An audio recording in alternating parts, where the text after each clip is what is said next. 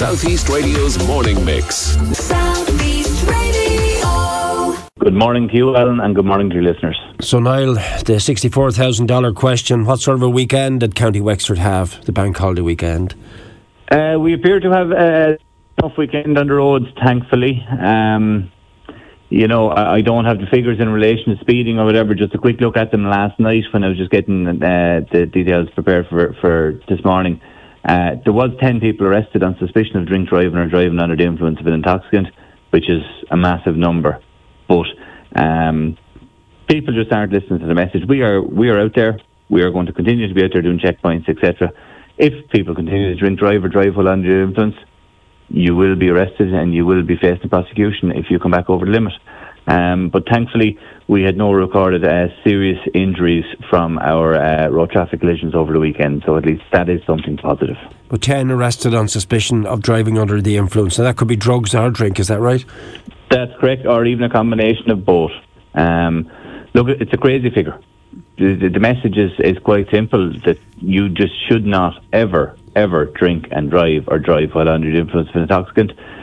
And if people continue to do it, we will be out there and we will continue to be proactive in that sense, and we will hopefully continue to make our roads safer. And if people are irresponsible and drink and drive or drive while under the influence of an intoxicant, we will be out there. Let's look at some of the other talking points. You've got something to do with dogs that you want to mention. Would you like to mention that before I forget to ask you about it? Yeah, it was just a message from the IFA, just came in on my phone there. So just to remind people, especially at night, ensure that your dogs are secure. For two reasons: it will prevent the theft of dogs, and also it will ensure the safety of livestock. There are a number of incidents throughout each year where dog attacks on livestock. So look at, in the interest of safety of your own pet, ensure that it's secured, and in the interest of safety of the farmer's livestock, ensure your dog is secure. Next one is the dangers of money mules. I haven't discussed this with a member of the force for quite some time, but I have discussed it before. It's a worrying trend. What's happening here, please, Niall? Yeah, so look at it, just to get the message out there that it's the same as in relation to frauds. If it seems too good to be true, it is too good to be true. There are criminals out there who will approach people, and sometimes very naive people, sometimes very educated people, and we're just looking to put money in your account and we'll get it off you in a couple of weeks, and listen, we'll give you a couple of €100 from the money that will be put into your account. Is that okay? And sure, people are looking at it as an easy way of making a couple of €100. That's okay, yeah, but it's not okay. It's a criminal offence, and you are involving yourself in money laundering. We have seen an increase in it. So just to get the message out there, that if somebody asks you to launder money through their account, and people may not even realise the seriousness of what you're doing, but that is a criminal offence, and you are involving yourself in something an awful lot more serious than you may realise. And how are people being approached to become money mules? Generally online, sometimes in person or over the phone. It's a vary of varying ways that they approach them.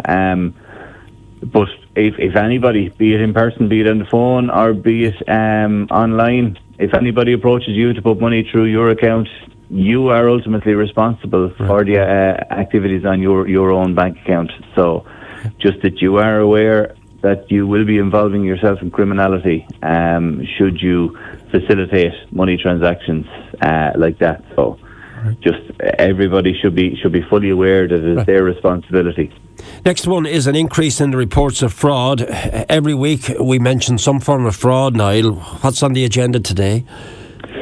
We do, and I was just looking through a couple of bits last night, and I would urge everybody to have a look at www.garda.ie, and there's a section dedicated to fraud on it, and it highlights the more frequent frauds that we would deal with.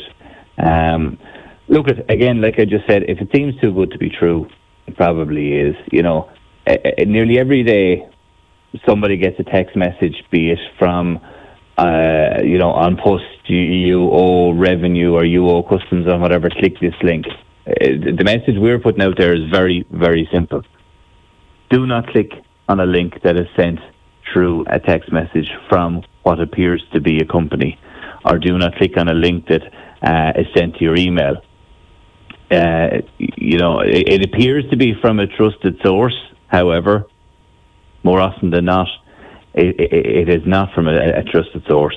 So look at the message is simple, that if you have any doubt whatsoever, just give us a ring. There's no issue. We're seeing an increase in people receiving phone calls from a person under the pretense that they're ringing from a company, be it your mobile phone provider or your TV provider or whatever, and you're due a refund, you've overpaid, can you download this app and we will refund you through this.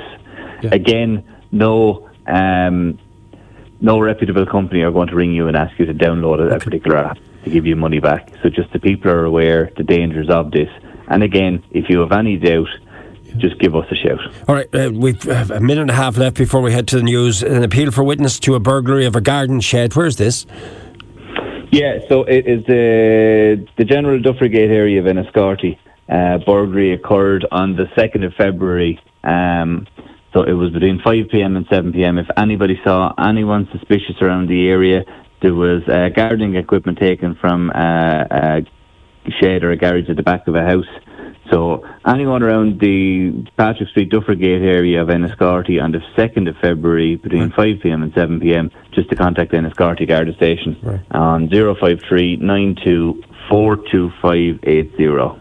And finally, the recruitment campaign and deadline is approaching. Did you get much of a response? People come and visit to check things out, see if they're interested? Yeah, so the open day went well, and anybody who didn't get to the open day, just to remind people that you can apply to become a trainee Garda. So you apply via publicjobs.ie. The closing date is the 8th of February 2024, and the 3 p.m. is the cut-off time. So you have to ensure that your application is in before 3 p.m. on the 8th of February. Anybody who is showing any sort of an interest, I would encourage them to apply. If it's not for you, it's not for you, but definitely give it a go and see how you get on. Thank you, Niall. As always, we advise people, if you need to, contact an Garda Síochána there, the Garda Confidential line and the various Garda stations around County Wexford. We'll link in with you again next week. Have a good week. South East Radio's morning mix.